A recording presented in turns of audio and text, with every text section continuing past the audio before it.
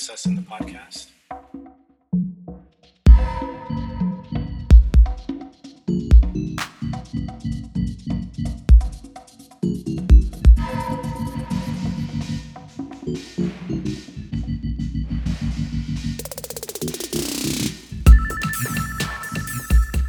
Hello, my name is Mpho Matsipa, and you're listening to the African Mobilities Podcast.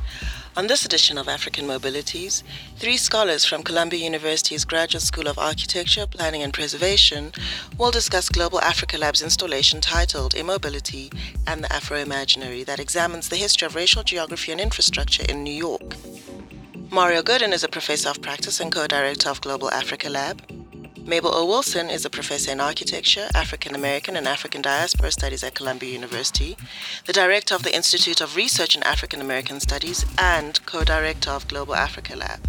And finally, Justin Garrett Moore is adjunct faculty at Columbia University and the co-founder of the Urban Patch and executive director of the New York City Public Design Commission, as well as being a member of the American Urban Design Forum and Black Space. In this podcast, they discuss the concept of enclosure.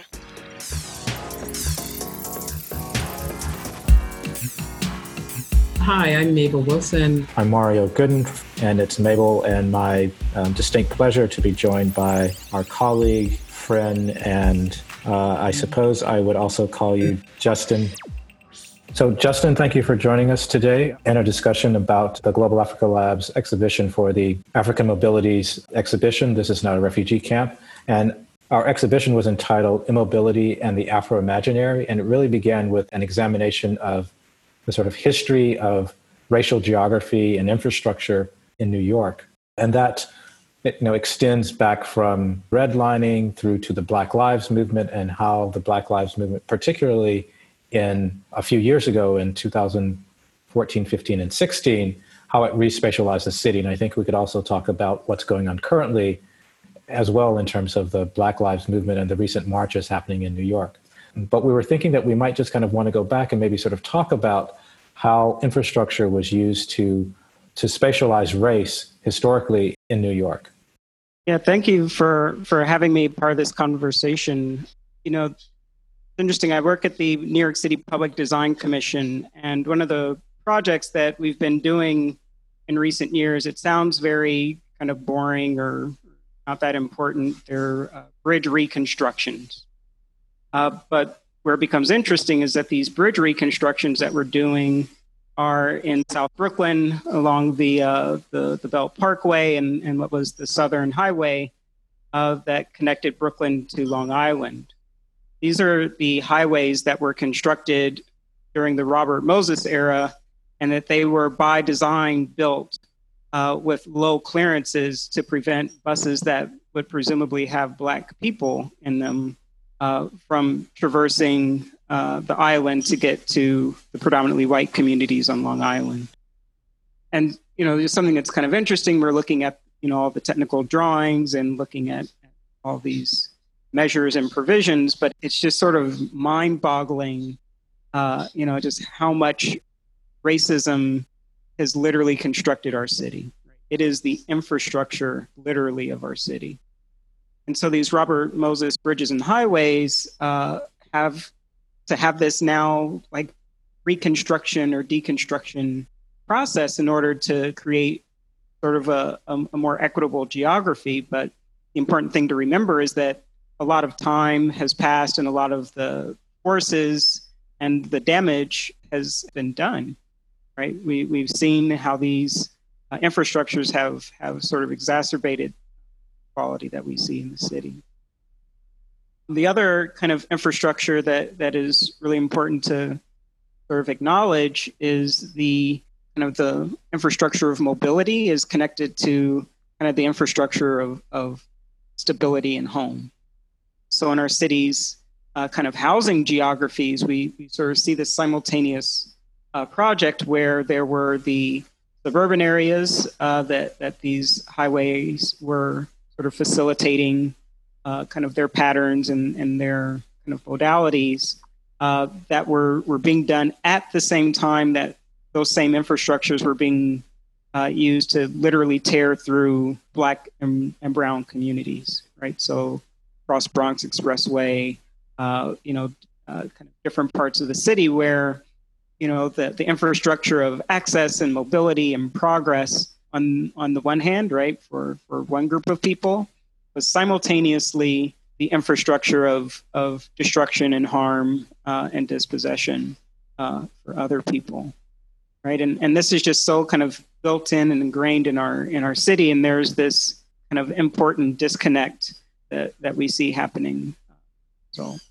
Yeah, I mean, I think I appreciate the connection that you made between infrastructure and housing geography. I think the importance for us in thinking about immobility in the Afro-Imaginary is to understand how mobility becomes for the American, right? The open road, the sense of freedom, I can go anywhere, becomes immobilized by something like stop and frisk in a city that has like now, after urban renewal, undergoing redevelopment and gentrification. So, in the sense that Black Lives Matter is protesting, there's a kind of immobility of Black bodies that is now happening after the systemic displacement of Black and brown bodies of urban renewal. Yeah, and I think it's interesting that, Justin, you mentioned the Cross Bronx Expressway, and I recall, and this is also included in the video, there's a rendering of the Cross Bronx Expressway. One, we have a series of historic photographs that show the decimation of the Bronx, what was removed, the scar. But then there's this rendering which shows, the end of the Cross Bronx Expressway, I think where it meets the Henry Hudson, as this kind of pasture-like landscape, which is that sort of dream of escaping to the suburbs. So on the one hand, yes, it was about sort of housing and this kind of escape to housing in the suburbs. But then what it left behind was a kind of infrastructure, which was also about enclosing, if you will, and forming a kind of boundary around a community. And that sort of notion of enclosure, I think, then sort of, while it's about mobility for certain people, it was also about immobility and enclosure for other people. Yeah, absolutely. And I think that connection is so key, and we're seeing it right now in real time with the impacts of COVID-19 on the city, right? So this idea of density, of certain geographies of enclosure, right? There are now new maps that happen to have some overlaps with other historic maps of forms of differentiation that we see in the city, right? The enclosure of, we have a lot of people in our home that don't have the choice but to be sort of connected and exposed to one another, right? Transmission levels and things, right? There's the enclosure of the access to services that you may or may not have in your community, and that it creates a sort of a realm that directly impacts your life and your mobility in other ways, right? Your access to health care and your access to certain types of essential services and opportunities. And so it does create these sort of other layers of geography that literally affect the body, right? I think a collective conversation about health, well-being, and access is absolutely connected to these infrastructures of both mobility and housing. Yeah, and it seems also that the infrastructure created a kind of enclosure to a community, and also if one overlays, and Mabel was sharing this with me a few days, if you overlay redlining maps with COVID maps, and also with the infrastructure maps of New York City, that there's a confluence in terms of that relationship and the ways, and it becomes so much more explicit, the ways in which sort of infrastructure works to sort of enclose at that scale. And then when we come down to, let's say, the scale of housing, if you will, as another form of enclosure, which is within those boundaries. And then I think we can also think of the Black body as being a kind of form of enclosure to, let's say, Blackness. And I know, Mabel, you and Saidiya Hartman have been sort of working on this idea or this concept of enclosure and what that means relative to the Black body.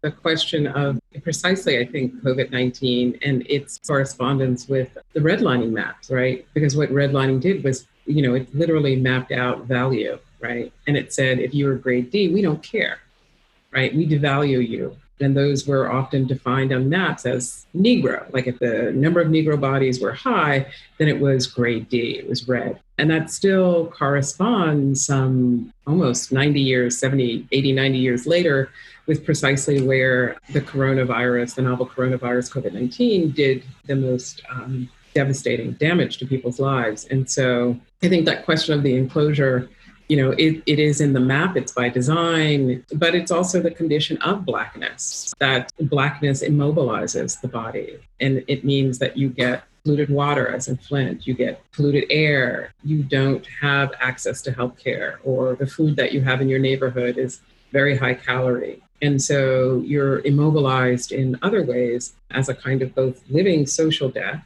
but also you're constantly, your life is diminished toward death.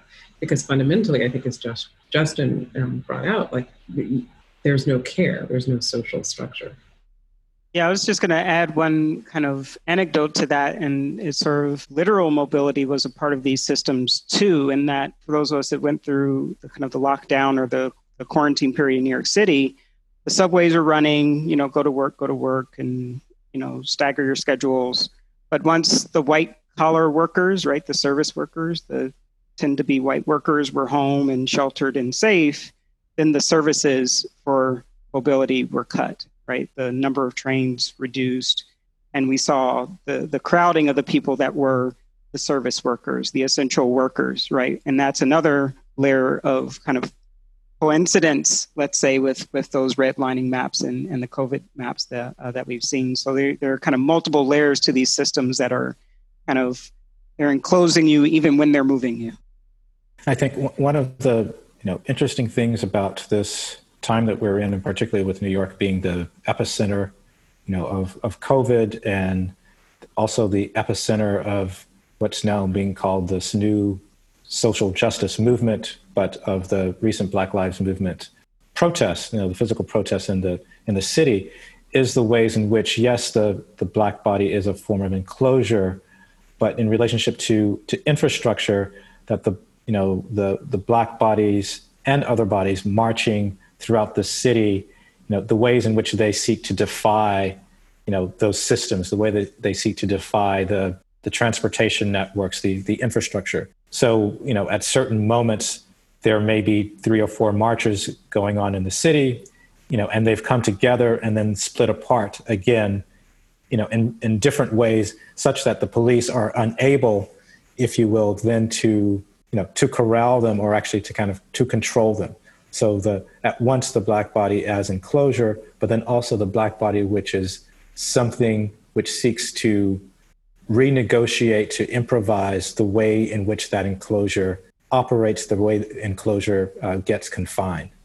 In the videos that we, that we looked at for our research, it was really astonishing the ways in which, and that we document also in our video, the way in which the reterritorialization of the city by the protests radically transformed a city that would say, well, the roadways are for cars, the parks are for people, let's have greenery. It was a kind of aesthetic project to keep the flow of capital going. And the marchers were literally yelling, shut the system down, shut the system down. And that the policing is a mode of enforcement, of enforcing and keeping people in their place so as to not disrupt that flow of capital and the order of things, which diminishes, the lives of Black and brown people, because their lives don't matter. And I think that this appropriation of infrastructure, or appropriation in general, is something that Black people, particularly in the United States, have always had to do, and that is to sort of take some system and appropriate or reappropriate it in terms of cultural production, actually. Whether or not that is thinking about art or thinking about music or just thinking about the ways in which Black people have to exist in space, and the things that we make. The enclosure and kind of the space that we make, something that I've become sort of hyper aware of is the use of the helicopter.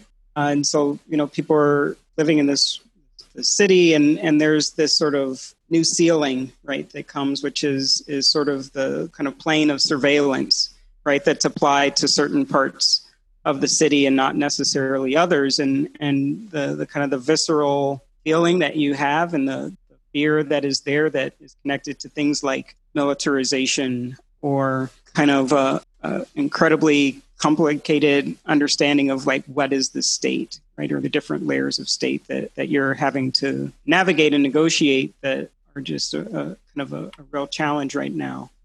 And I think those kind of the images that we see, kind of a push for us to challenge what it means to occupy our rights, like literally, right? A public space, a street, a park, right? That is kind of a space of your rights. And that we have the fact that we have to constantly negotiate that and navigate that is something that we need to sort of push our policing systems, our investment systems, our infrastructures to take on in a way that we can get a kind of a fair outcome. Yeah, and that constant renegotiation is also tied to the history of the kind of constant dispossession. So constantly having to kind of be moved because you've been dispossessed of this land, dispossessed of that land, dispossessed of that sort of location. So yeah, always having to kind of move, readjust, sort of realign, what have you. Yeah, and I think, we live with these constant reminders of who is in possession of the land, right? It's the white settler logic, right? Of who, the land was dispossessed from the indigenous, turned into property and real estate, fought over, by the Civil War. And yet, these Civil War monuments were a kind of reinscription of, and a reminder of, again, a territorialization of whiteness in the city. I mean, the figure of Columbus, for example, in the middle of Columbus Circle, which was a moment in which Italians were making claims to whiteness. And I think that, those spaces, that these protests are a bit of a pushback against that. But I also think that there are Black spaces that Black communities have made that are also outside of this as well. And the videos don't necessarily address that particularly, but that is also something to think about, what Sylvia Wynter calls the underlife, and what those spaces also might be of Black sociality. Yeah, something that I've really kind of enjoy seeing is we started this conversation with infrastructure, right? The bridges, like kind of the march across the bridge, which has sort of an importance in terms of movements or even the image of it, because of I think the precarity, right? It's like people are making this sort of traversion across space, knowing that that's a particularly vulnerable thing to do. It's kind of power through precarity. And I think we see that, yes, there's kind of the space of the Black communities, but Black people and kind of supporters are pushing and challenging the spaces that are the centers of power, that are kind of the heart of the machine or the infrastructure for the system. And I think it's sort of a powerful thing to kind of constantly push on that and to occupy those spaces.